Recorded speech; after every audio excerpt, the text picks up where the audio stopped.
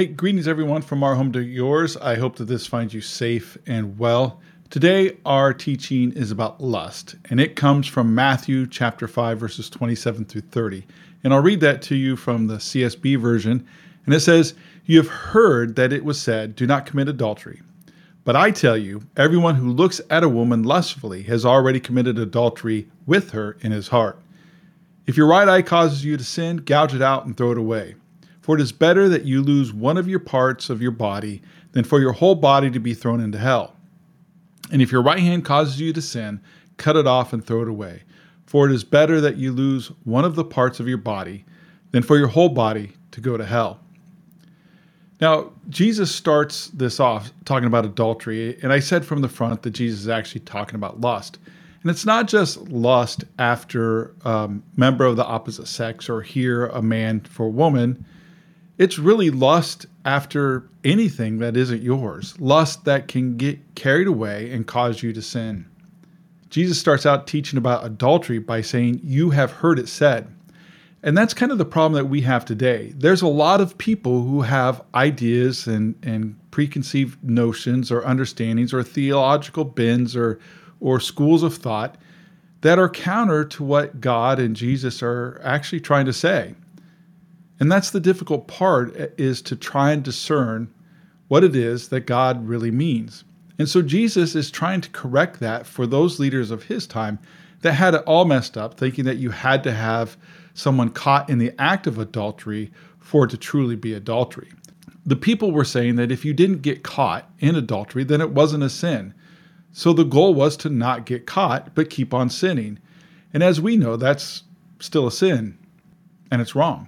So Jesus, again, amps up the problem with what he's talking about. And he says that if you look at a woman with lust, you've already committed adultery. Just like he said with anger. If you're angry at someone, you've already committed murder.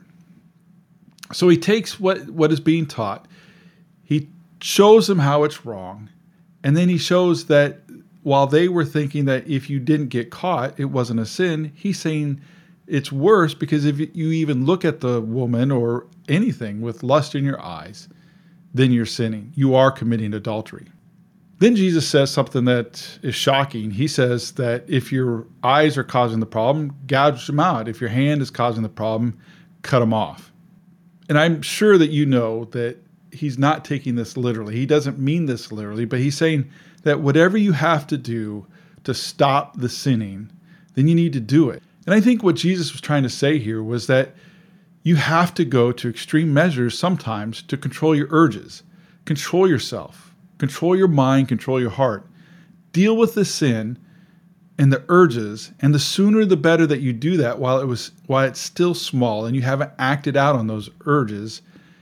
Because if you don't, it's not the court of law that you have to worry about. It's the heavenly court that you'll be judged by.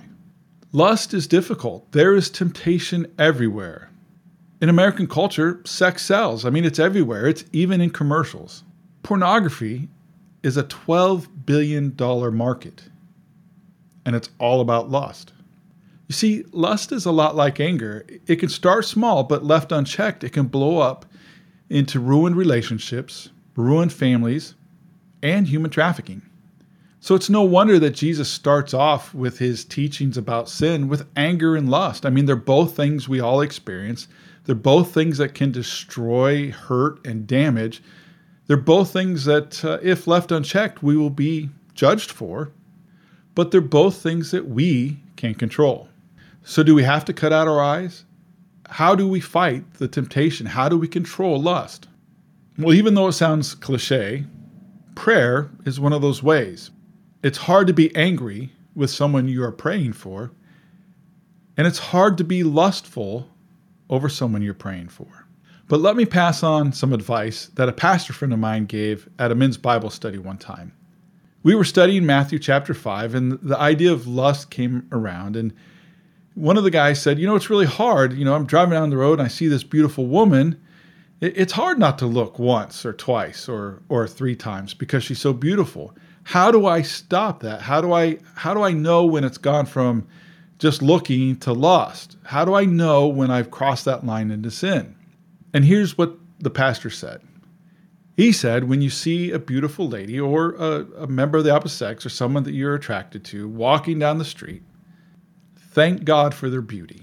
Just right then and there, thank God for their beauty. Because it is hard to lust after someone that you just thanked God and prayed to God about. But then also, if you have to turn off the TV, turn it off. Try it the next time you're tempted. So may you live this week in peace. God.